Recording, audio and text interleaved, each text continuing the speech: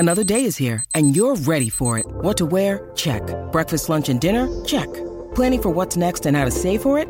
That's where Bank of America can help. For your financial to-dos, Bank of America has experts ready to help get you closer to your goals. Get started at one of our local financial centers or 24/7 in our mobile banking app. Find a location near you at bankofamerica.com/talktous. What would you like the power to do? Mobile banking requires downloading the app and is only available for select devices. Message and data rates may apply. Bank of America NA, member FDIC. For SEN America, this is the SEN NBA podcast. Hello everyone and welcome to an emergency edition of the SEN NBA podcast. As always, I'm your host Luke Sakari, and joining me in the studio tonight is at MickVal12 on Twitter, Mike Valsaris. Mike, how are you, mate? Good afternoon. Got the call up or the text message. Twitter was on fire, you guys. We were texting each other. Yeah. Had to come in. We had to talk about it, and we're going to talk about it. There's no doubt. And in case you've been living under a rock over the last 12 hours, it's the Kyrie Irving deal. It's officially been traded off to the Boston Celtics. To join us, we're going to be joined by Chris Da Silva first in this podcast. And we're going to get Chris Tyler, who's back in New York City, on the line a little bit later in the show. But joining us first up is Chris Da Silva. Chris, mate, how are you? I'm good. I said today is the happiest I've been since Game 7 of 2016. Really? Yeah. Oh, we'll get stuck right into it then. Yeah. Hey, before we do, just really quickly, iron out the finer details. Cleveland get Isaiah Thomas, Jay Crowder, Ante Zurich, and the Brooklyn Nets 2018 first-round draft pick. The Boston Celtics get Kyrie Irving. So, yes. Chris, yourself, myself, we're Cleveland fans. Christos is a Boston fan, so we'll focus on the Celtics side of things a little bit later on. We'll start with the Cleveland look at the deal. And you just said off the top there, it's the happiest you've been since Game 7. So please explain. Yeah, well, this summer, as you know, has been ideal, to say the least. I think that's putting it lightly. But when this Kyrie Irving news came out in I think about a month ago, was it July 22? I think that his trade request was put in, and given what his fellow All Stars went for, like Jimmy Butler and Paul George, both their teams didn't really get that good of a return. The immediate thought was, oh no, Cleveland's going to get fleeced here, and then obviously next year, whatever happens with LeBron, they're going to be left with pretty much nothing. Yeah. And all throughout the process, what you heard from the Cleveland side was that they were looking for a deal that would also, while help them now, help them moving forward as well. Because there's, as much as, we as Cleveland fans want to ignore it, the LeBron 2018 thing is real. We don't know what's going to happen. And the one thing that the Cavs, as a franchise, Dan Gilbert as the owner, after 2010, when LeBron left the first time and Cleveland was literally left with nothing, he's pretty much pledged that he's not going to allow the franchise to be put in that position again. So, and I think I'll just cut in there quickly, Chris. I think that's the biggest takeaway from a Cleveland perspective of this deal is, I mean, we spoke about it last week. We've spoken about it in the weeks prior on the podcast. Is we're saying, okay, Cleveland's got a decision to make here. They're either going to move Kyrie on to better their future, to get in some young talent. I mean, guys like Josh Jackson, Jaden Tatum, these were the type of names that were being thrown around. So were they going to go for a bit of those unproven players, or were they going to say, hey, let's go and try and get another All-Star in return? They've done both. They've done both. They've gotten the All-Star to replace Kyrie in the exact same position. Plus, they've got what probably is going to be a top 5 draft pick in what is supposed to be a top-heavy, loaded draft. So, I mean, you really can't complain, can you, for the return? I mean, it is sad to see Kyrie go. He hit the shot in Game 7. He's going to hold a special place in all Cleveland fans' heart. I was crying watching his highlights earlier this afternoon. There's no doubt about it. But considering the circumstance, I can't really see how this could be any better. Yeah, listen, like, we were sifting through all the trade rumours, and the one that I thought was actually most likely to happen, in the previous month or so was the Phoenix deal. I thought they would eventually chuck in Josh Jackson. And now, given what's happened and, that Kyrie's ended up in Boston, I think it's going to be interesting as Josh Jackson's career pans out, and he's going to be compared, whether he likes it or not, to Kyrie. Because of that talk, sort of like the Kevin Love and Andrew Wiggins thing, even though they were actually dealt for each other, it's going to be a flashpoint where people are going to say, say Kyrie Irving ascends his game to an MVP level, which, I certainly still think he can.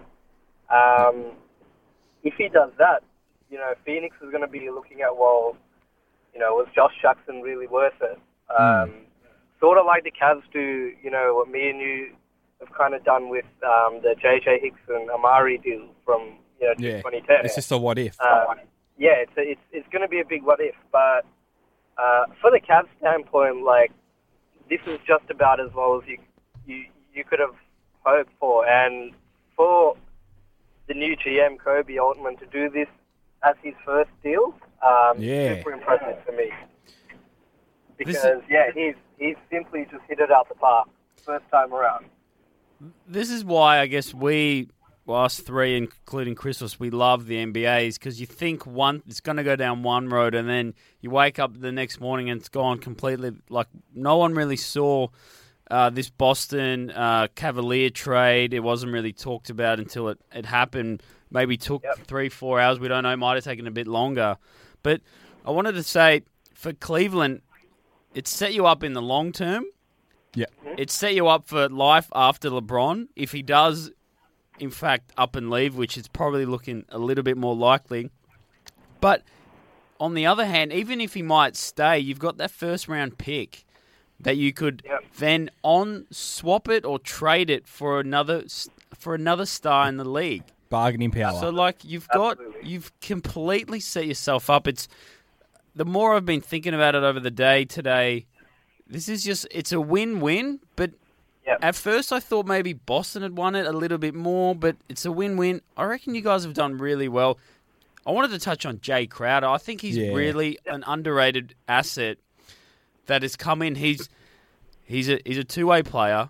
He's a defensive beast. He's going to take the opposition's best offensive threat, which will then let LeBron kind of relax a little bit on the defensive end, and then he can put all of his power into the offensive end. And he's also a spot-up three-point shooter. Last season, he shot just under 40% from the three. He just suits LeBron. He's probably going to be LeBron's best backup that LeBron's ever had. He's going to be 14-year career. He's going to be playing the role that Richard Jefferson played, and he's going to do it in the prime of his career, and a whole lot better than Richard Jefferson is. He's a massive, massive part of this deal. He's a massive part of what Boston did last year, because, like you said, it gives Cleveland the 3-and-D player that they desperately need and missed against Golden State in all those games that they played. Now, Chris, I'll throw back to you just a little bit. So you add in Jay Crowder in the mix. Let's just have a quick projection into next season, or this upcoming season, whatever you want to refer to it at this stage. The projected rotation or the mix of Cleveland. So in just a bit of informal positions here. Ball handlers, you're looking at Isaiah Thomas, ball handlers / guards. Isaiah Thomas, Derrick Rose, Jose Calderon, Kay Fowler as well. On the wings, you're kind of looking at LeBron James, Crowder, J.R. Smith, Iman Shumpert, Richard Jefferson, Jeff Green, and then Kevin Love, Tristan Thompson, Channing Frye as your bigs. So I guess the question is it an upgrade over last year? Even if is it a downgrade, but is it an upgrade versus Golden State? If that kind of makes sense, how do you view it? How do you view this mix of players? As in, as it pertains to Golden State, or just in general? Both. We'll look at both sides of it. Yeah. Yeah. So I'll touch on in general at first. I think the Cavs are definitely deeper than last year. You mentioned that they've almost got two players at kind of every position. Yeah. So, and like it should be mentioned that guys that can almost contribute in a positive manner, not those washed up 35-year-olds that we've seen in the previous years. Yeah. Even you look down the wings, James, Crowder, Smith, Shumpert. I mean, Jeff Green, we don't know what he's going to be. He hasn't shown a lot, but, he's shown maybe... be banking on him. No, you're not, but he's showing glimpses of stuff. I mean, Shumpert, if you can find some consistency in his game. Channing Fry's good for some nice floor spacing for a 5-minute patch there. The depth is definitely a winner for mine. Look at the backup point guard position. That was a disaster last year. Bring in Derrick Rose, who had a fairly good season last year. Calderon's solid. Kay Fowler's a young kid who's exciting. All of a sudden, there's depth there, isn't there? I'll just butt in before. I know you're going to go ahead, but I'm now starting to look at the Cavs organization as a respectable organization just from this one trade. It's funny, hasn't Kobe Altman just announced himself on the NBA landscape as a true GM who thinks for himself and doesn't really pay attention to what's going on the outside? I love it, and I've got so much respect for Cleveland now. They don't look like the basket case they did a month ago when Kyrie demanded the trade. It's funny how one day can change everything in the NBA. Yeah, well, you speak about one move, and, Danny Ainge is probably still living off the Billy King trade. Yeah. So it literally only takes one deal or one, missed deal to make or break a GM. But I found it very interesting that you actually mentioned Kobe Altman, because I think another layer of this trade that everyone's kind of looking over is the fact that, listen, in 2018, there's all the LA talk about LeBron and how Los Angeles is good for his business ventures, whatever the case. The way I look at it is it's going to be a basketball decision for LeBron. It always is. It was a basketball decision for him to go to Miami at first. From Miami to come to Cleveland, again, there was the whole homecoming and romantic aspect of it, but at the same time, it gave him a younger roster to kind of retool with and go again. And that's what it's going to come down to next summer again. And the team, whether it's LA, whether it's Cleveland, Houston, wherever, he's going to pick the place that gives him the best opportunity to contend for titles as he reaches the twilight of his career. And by this move, this being Kobe Altman's first move, he's kind of sending out a message to not only to the rest of the organization and rest of the league, but to James's camp and saying, look, this is what I can do. This is my first move. Imagine how I can set you up going forward. I can build a championship team for you. Yeah. I can build it around you. And, even though you've lost David Griffin, it doesn't mean that, I'm clueless, that I don't know what I'm doing. So, and again, next summer, look, I truly believe LeBron he has no idea what he's going to do next year, and he's going to decide when he gets to next summer what the best situation is. And all we know is the Cavs heading into next summer, they have flexibility now. Like you said, Mike, they could, say LeBron says, okay, I'm going to re-up, then you can easily flip that Brooklyn pick and whoever you draft from it for another star, And the thing with the NBA is you never know who's going to be available. 12 months ago, who would have picked that Kyrie Irving would be available? Yeah. So you never know down the line, which kind of star might be available, but you always want the assets to make sure that you're in the position to add that person if they become available, as the Celtics were this time. Yeah, so, there's no doubt, Chris, as well. Yeah. And before we let you go, I know you're a bit short on time, so we'll let you go in just a little bit. But just going back to what we chatted about earlier, I reckon this team is probably, as it stands right now, this Cleveland Cavalier outfit going into next year, is probably a bit better suited to play against Golden State. I'm not sure if they'll beat them. Mikey, I'm looking at you now. I guess you agree with that statement as well? I think they got a little bit closer to Golden State. I'm not saying that they're there. Yeah. But they got a little bit better, and Jay Crowder gets him that little bit gets him that little bit closer to Golden State. Yep. Isn't that what they want? Everyone's chasing Golden State. Yeah, Chris? They got there a little bit. They did it. They did it today. Yeah. For me, listen, it's Golden State at the end of the day. Their stratosphere is ahead of everyone. But look, the Cavs look like for a large part of this summer that the gap between them and Golden State was going to widen, if anything. So I think what this move has done is, if it hasn't brought them a little bit closer, it's at least kept them the same.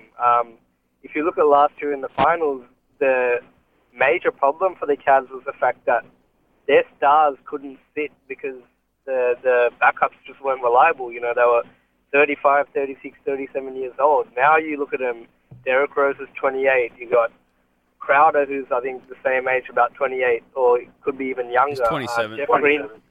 Jeff Green's 30. You got Chetty Osman, who we haven't spoken about, is 22. Yeah.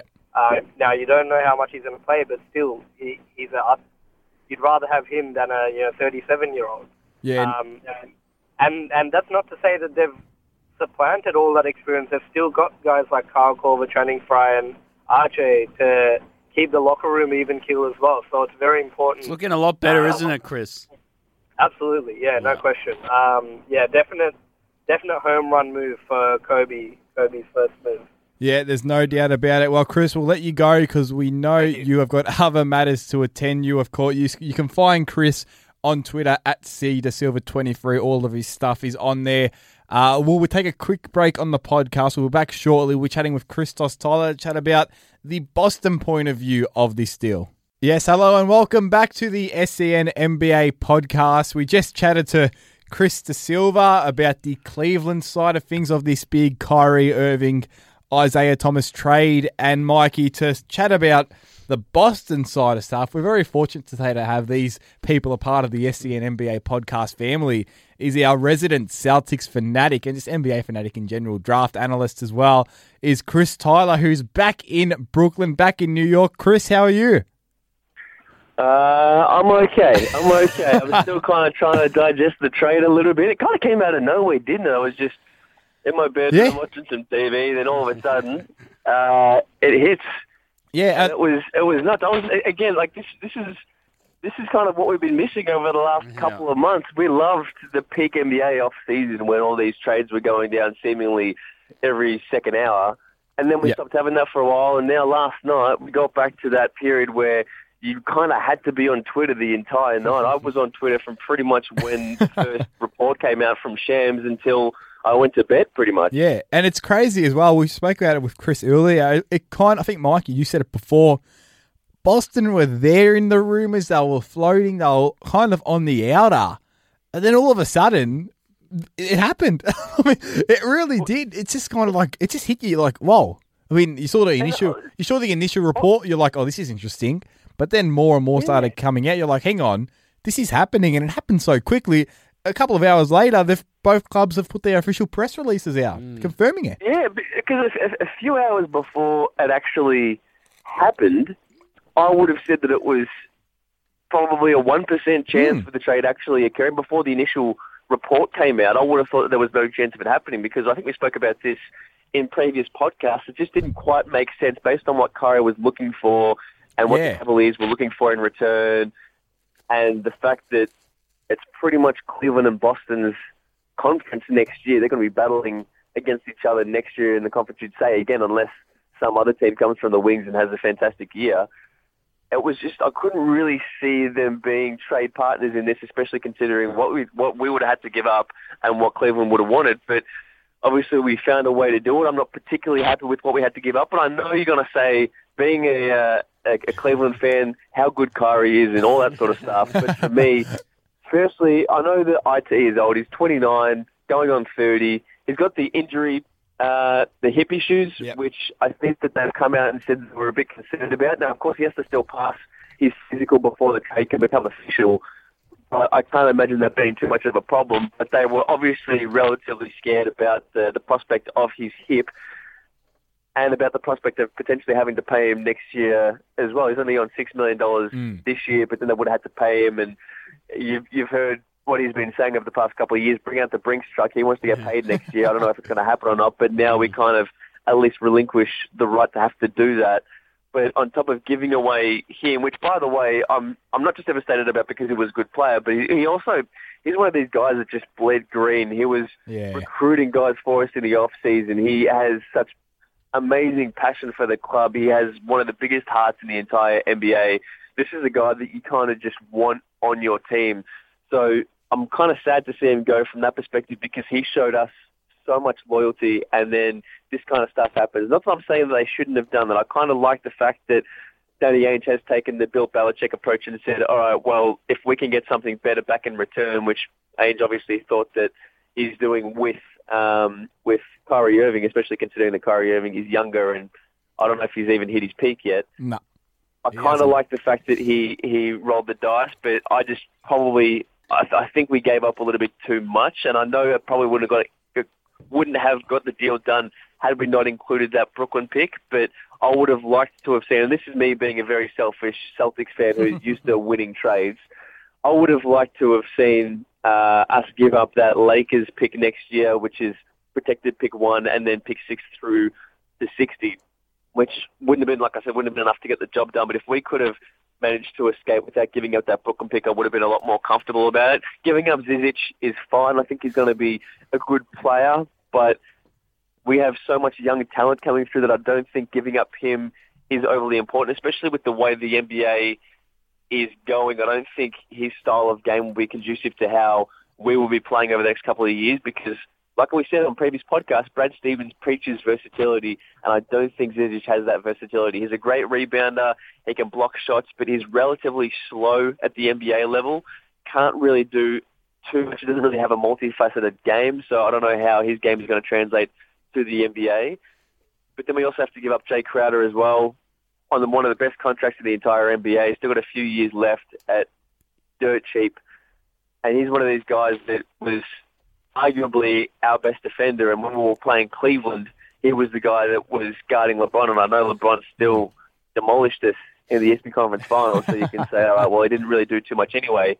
But he still does help our overall defense in curbing these guys. When we play Kawhi Leonard, when we play Jimmy Butler, when we play LeBron James, he's the guy that mans up on them. So even though we didn't get worse defensively from the point guard position, I think we got worse defensively from the forward position. So there's just a lot of little pieces that I look at and go, I'm not quite comfortable enough with it just yet. So look, it's going to be a fun year, and I could change my mind very quickly, and I hope I do. I hope I'm proved to have completely overreacted in the whole scheme of the trade. But from what I'm feeling right now, it doesn't really sit too comfortable with me. As I was doing my notes today and I was writing them down, I was trying to work out, I was about to write, Isaiah Thomas is going to be entering his 30th year on planet Earth, whatever you want to call it. He's born in 1989, so he's actually only 28. So he's just turned 28. So he'll be 28 for the majority of the season. So he's not as old as I first thought. So, I mean, his best is probably behind him, but that's not to say that Cleveland has lost out or Boston has lost out. I think Isaiah Thomas and Kyrie Irving are alike for like. They average similar numbers last season. Isaiah Thomas obviously had about... Obviously, it helps that Isaiah wasn't playing next to LeBron James, but statistical purposes, I'd say he had a better season. Well, yeah, he did. But from a Boston standpoint, you held on to Jason Tatum and Jaylen Brown, which I thought was very impressive.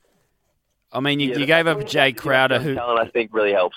I think a Jay Crowder is the most underrated asset in this entire trade. I mean, the pick is probably what got it over the line. But as we said earlier before you were on, Jay Crowder is going to be taking the best team, the best opposition's offensive threat. It's going to let LeBron concentrate on the offensive end himself, therefore not exerting as much energy. And he's a spot-up shooter. He shot just under 40% from the three-point line. So, I mean, which is what a lot of Celtics fans actually forgot about, because I don't know if you've seen much of Celtics Twitter over the past year or so, but a lot of Celtics fans are very quick to jump on Jay Crowder, and especially when it was rumored that he was going to be in one of these Jimmy Butler, Paul George, Kyrie Irving type trades.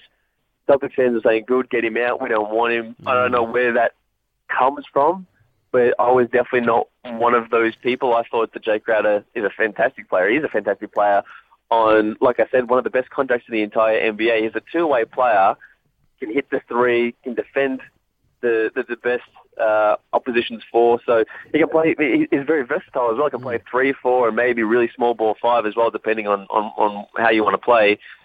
But this is a guy that I'm sad to see go as well. Now, obviously, there was a bit of a logjam in that forward position for the Celtics, which I don't really like to talk about too much because we know that Brad Stevens isn't really adopting that traditional 1, 2, 3, 4, 5 position basketball. He's now gone to guard, wing, and big. So there's only really 3 positions that Brad Stevens likes to play with, and he preaches versatility. So he likes guys that can play 2 or 3 different positions, even more. So the fact that there was a logjam, to some Celtics fans, they might go, "Oh, now we've kind of released this logjam a little bit. We don't have as many forwards." But in the end, the way that Brad Stevens wanted to play, we've kind of gotten less versatile than we were. Now, we're still quite a versatile team. We're still one of the most versatile teams in the entire NBA, I think. But we're not as versatile as we were. So, like I said, it's going to be an interesting year. I can't really wait to see how Kyrie looks. So this is kind of the superstar, I guess, that we have been looking for a long time. It's one thing getting Al Horford, who is a great player, but you wouldn't call him a superstar. Another thing, Gordon Hayward, I don't really know if you'd call him that next generation superstar. Kyrie Irving is a superstar, and he's still relatively young. So from that perspective, I think Ainge has got the player that he wants. But from my perspective, I would rather have held out, tried to see if Anthony Davis would have become available in the next year or two. And then if he didn't, still would have had these Brooklyn picks, well, the next Brooklyn pick and maybe the Lakers pick coming through next year. Because, like we mentioned on the podcast, was it last week, there are 5 sensational talents in next year's draft. So we didn't have to get rid of this Brooklyn pick.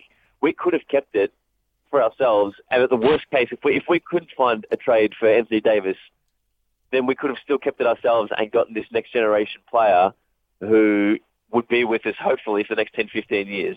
But at what point do you do that? But it's sorry, go on. Sorry to interrupt, but at what point do you stop just stacking assets and finally? I mean, that's what everyone's been calling out for. We got Gordon Hayward in the off season. We got Al Horford the year before that. We're getting quality players. The last 2 years, we've got the best or second best free agent in the class. So it's not as if we're just stacking assets. We're getting these free agents who are legitimate players. Yeah, and I just want to bump in there, Chris, as well, because you mentioned that you're getting legit assets. Now, I just wanted to look at this deal really quickly on what does this mean for Boston season 2017-2018? Does it put them over the edge? I mean, have a quick look at the projected rotation, the main guys. In your guard spots, you're looking at a mix of Kyrie Irving, Marcus Smart, Terry Rozier. On the wings, a bit of a Gordon Hayward, Jason Tatum, Jaylen Brown, Markieff Morris, or Marcus Morris. I forgot which one it was, but one of the Morris twins. Marcus Morris, excuse me. The bigs, Al Horford, Aaron Baines. I mean, is this mix of players, is it better than the team that finished first in the conference last year? So, Mikey, we'll get your thoughts on it first. Is it better than the team that finished first in the conference last year? Can it win more games? Can it knock Cleveland off in the potential East Finals? Can it beat Golden State? I mean, these are all questions we have to answer. I think... So, firstly... Oh, sorry, go Mike. I'll be quick, but I think they definitely got a little bit better. I think Kyrie, it's obviously he hasn't hit his prime. His best's ahead of him. His age is better aligned with Boston's core, and I think that's what's really important in this trade, is that he can grow with, if he stays beyond the 2 years, which we're not going to get into that right now, but he can grow with this Boston core, which is really important.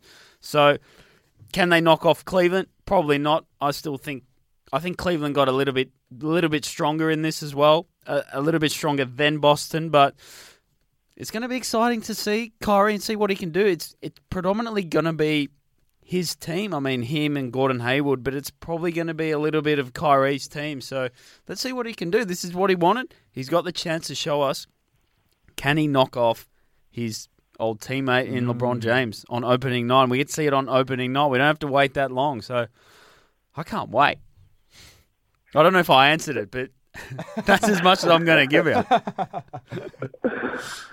So can I just say, firstly, it's amazing how much of the Celtics roster has now changed, making that Eastern Conference Final. If you have a look at it, we've gotten rid of Isaiah Thomas, who was our starting point guard. We got rid of Avery Bradley, who was our starting 2 guard. We got rid of Jay Crowder, who was our starting 4. We got rid of Amir Johnson, who was most of the time starting at the 5 or the 4, depending on where Al Horford was playing, as well as getting rid of Kelly Olynyk and Gerald Green and all these different guys who contributed in the playoffs last year. So it is fascinating, and I don't know if it's good or bad. I don't know if I like the fact that Danny didn't just say, "Oh, it's sweet, we got to that number 1 seed, and I'm happy with that, and let's just leave this team as it is because we think it's good enough to beat Cleveland." He obviously saw that we were still quite a fair way away from winning the East, and we were still quite a fair way from winning the East because we won that one game. What was it, game 3?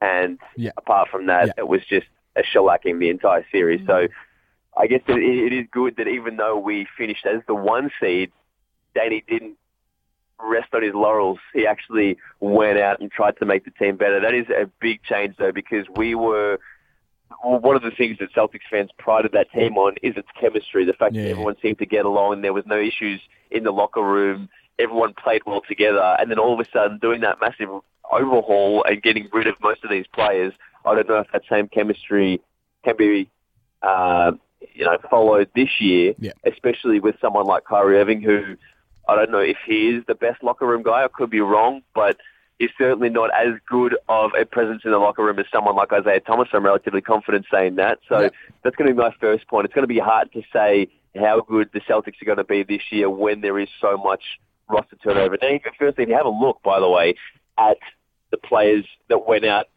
and then substituted the players that come in, we've probably gotten better. So I am relatively confident that we are going to be a better side.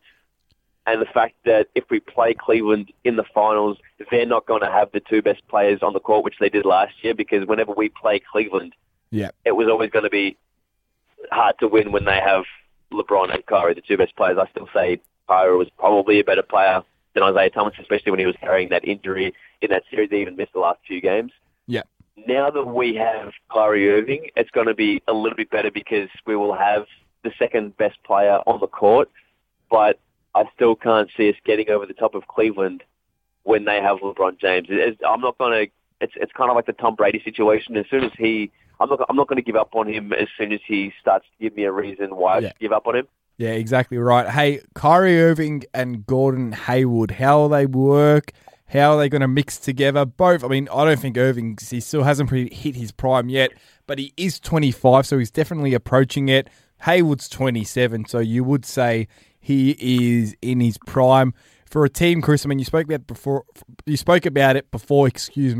for a team that was not slowly building, but definitely not rushing into big decisions and building that asset base and getting some young talent in. Now you look at the core, Irving, Hayward, Al Horford, you look at the core and you think, yes, there's still a lot of young talent, but hang on, this is it. 25-year-old, 27-year-old Horford, I think he's just approaching his 30s as well.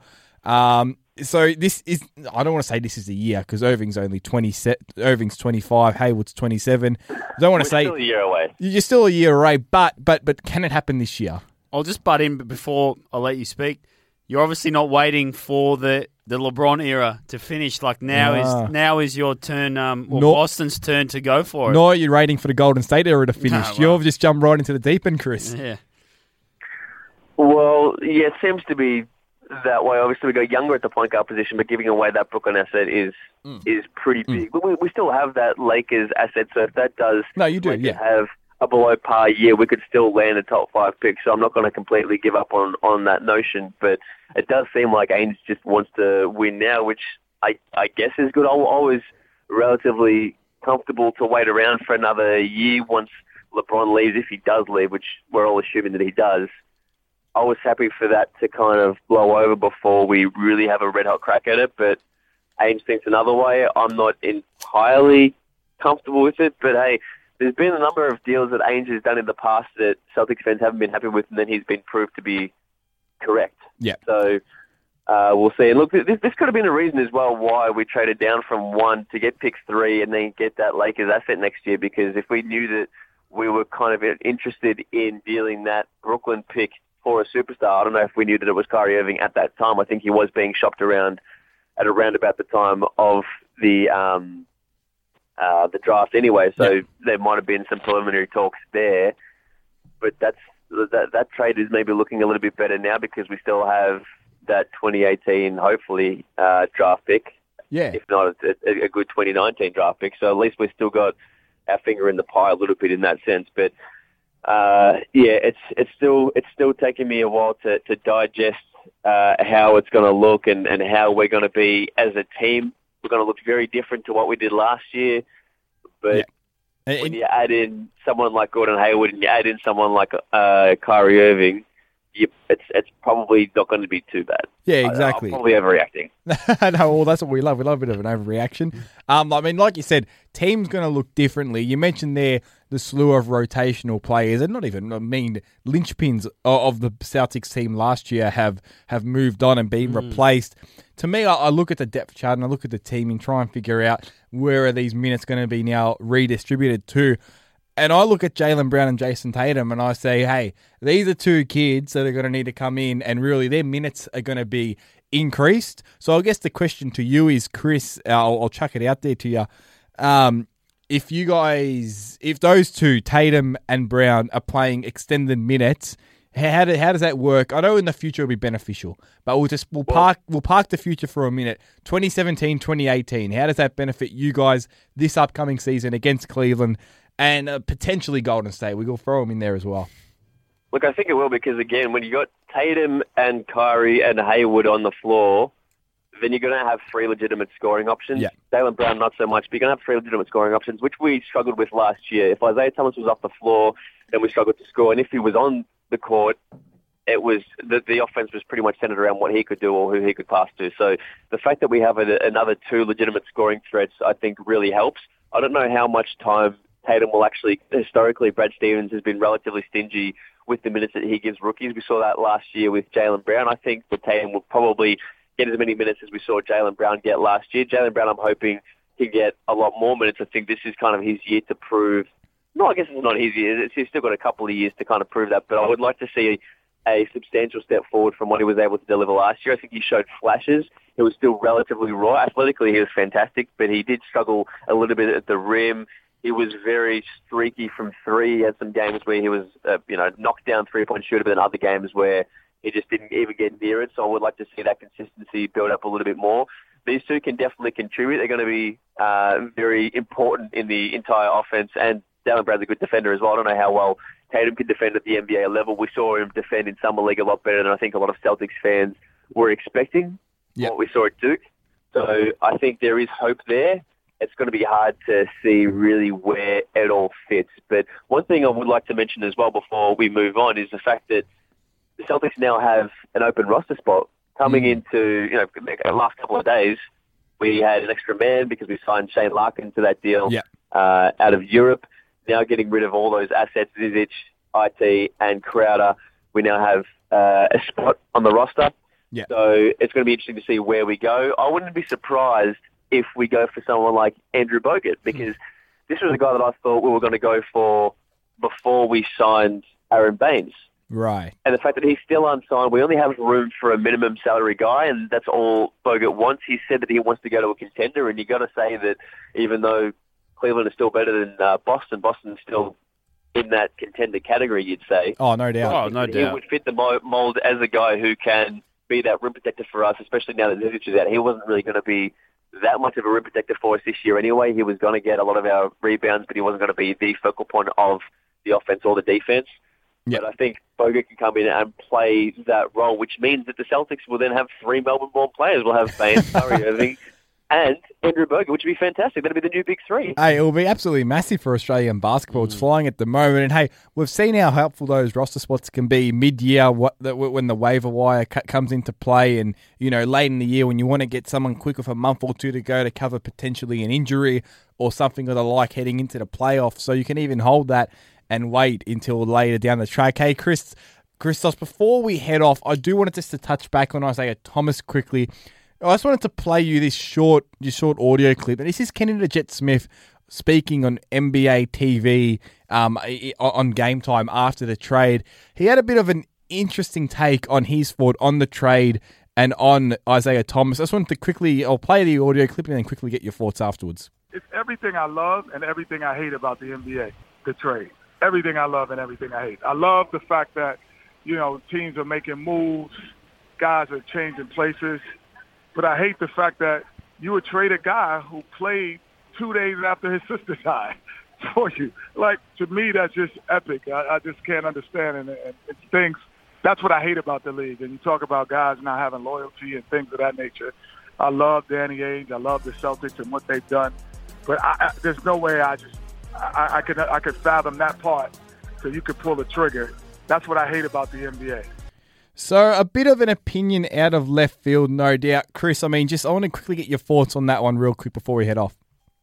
Yeah, I agree. I said it at the start of the interview. I don't like the fact that we're getting rid of this guy who really does bleed green. Especially if you follow him on Twitter or Instagram, you see how much he cares for the club and how much he's willing to talk to these free agents to get them over the line. And he just loved being in Boston. So the fact that he's now gone, I understand it from a like Danny Ainge's perspective. If you have a chance of getting someone like Kyrie Irving in, who obviously projects to be a better long-term player than Isaiah Thomas from now, you kind of have to do it. But I agree with Kenny. It's hard to see someone like this leave the side when he's given the Celtics really every single thing that he's got. So this is a guy who's had the best offensive season in Celtics history. He's had 2 phenomenal seasons for us, probably our best player since the Big Three era, and we've hardly paid him. In the end, he was with us for, 3 years? Yeah, and he was on a very team-friendly contract for all 3 years. He's going to go down as one of the most underpaid Celtics of all time. And one of the best performing Celtics, not of all time, but of the modern era, at least. Ever since your 08 championship days, there's no doubt about it. Mikey, you wanted to quickly add something? Well, I just wanted to, I think you touched on it when we first opened the podcast, Chris.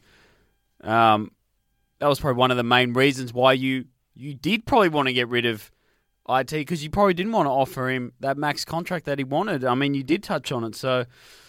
Yeah, it's a sad situation. He played one thing trading away a guy and then another thing letting him leave in free agency. I'm not saying that we shouldn't have... In a vacuum, getting rid of him for Kyrie is a good thing for the Celtics. Yeah. But from a loyalty perspective, it's a lot better making someone leave through free agency because you don't want to pay them to trading them away. Right. Yeah, no, I definitely know what you're saying. And it comes back to the emotional element as well. It's like me, from a Cleveland perspective, I love the return on the deal, like we mentioned with Chris earlier, more chatting about the Cavs. But from the emotional side of it and the fan side of it, this is the guy that at the end of the day, he hit the shot that won Cleveland their first championship in 50-odd years. Yeah. First one in Cavs. Can I ask you, before we leave, can I ask you one question? Yes. If we heard about this trade, if this trade came to fruition before the rumors about Kyrie Irving really, really, really just wanted to get out of Cleveland, before we heard any of that, if out of the blue, say the day after the draft, we heard that this trade went down, would you be happy with it? Because you said you were happy with it, and I think a lot of it comes down to the fact that you probably had relatively low expectations compared to what Kyrie might be worth because of the fact that he just wanted to get out of there, and he had teams listed on a list of teams that he wanted to go to. So if you saw this straight after the draft, before any of that news came out, would you still have thought this was a great trade? Would you have still been happy with it? Yeah, so are you saying if I saw it before he put in his trade request? Yeah, because you've had time to kind of digest the fact that Kyrie wanted to leave and that there was no future with him in Cleveland. So you're already resigned to that fact. If that wasn't part of the equation, if all of a sudden, out of the blue, this trade came to fruition, what would your thoughts have been? Would you have still been happy with it? No, I wouldn't have, because that's how highly I rate Kyrie Irving. I reckon he's an absolute star. He's got future MVP potential. It would have been the furthest thing in my brain to even consider him being traded. Like you said, and he could be the face of a franchise. Yeah, and you basically hit the nail on the head, Christos, because it happened, and he did request a trade, and we saw teams that were interested, and we saw and Chris De Silva mentioned this earlier, we saw what the return on was for Jimmy Butler and Paul George. A lot of superstars weren't getting a lot back in return for their previous clubs, so the expectations were lowered. So, but I know what you mean. If this happened the day after the finals, for example, and this surfaced, this possibility, I would have said, like, you got to be joking. There's no way that's happening. Why would we trade him? He's 25, entering his prime. He's going to be an absolute gun. So, no, I wouldn't have been happy. But that makes me feel a little bit better. I just wanted a little bit of pain on your behalf. I wanted to see that there was a little bit of indecision from you. So I like that answer. Well, we'll end on a note of indecisiveness then. We'll end it on that note. We'll let you get back to doing whatever. Oh, Actually, can I say something before we let Chris go? There was a tweet that LeBron sent out of this kid, and they had Kyrie Irving's jersey on the ground, and it looked like he was about to light it on fire. But he puts a note, and he goes, beautiful. "I love you, we miss you, whatever." And then LeBron, I think, tweeted something like, "This is how we should." This is how we should send off one of our greats and go. I think it said thank you so much. The note. Yeah, for love hard. This is how we should. Thank you. You're a great young goat, or whatever that means. So that was nice, but I think I can't wait to see when Kyrie finally does say something in the public about his trade request and we find out the truth. But I bet you he can't wait to go at him. Oh, it's going to be fun opening night, there's no doubt. Hey, Chris, before we let you go, reaction in the States, have you seen anything that surprised you? Is it the talk of the town? I know it's only early morning, so probably the morning radio talk shows and the newspapers and whatnot haven't surfaced as of yet, but the late night, how was the reaction? I was just pretty much on Twitter. I consumed all of my post-trade analysis through Twitter. I was staying at my girlfriend's last night, and so there was no cable TV or anything like that I could watch. So all the information that I got was pretty much through Twitter. I was walking from my apartment to her apartment, my head down the entire time. Probably almost got hit by about 4 different cars because I didn't look up even once. But that's all part of the fun. That's it, mate. All right, well, we'll let you go, Chris. We thank you for jumping on the line from the other side of the world, and we'll be sure to touch base with you in our season preview podcasts, and as soon as we get right stuck into the NBA season, which has just increased massively in terms of intrigue. Christos at Christos Tyler on Twitter, I should mention before we go. Thanks for joining us. Thank you, boys. Go Celtics.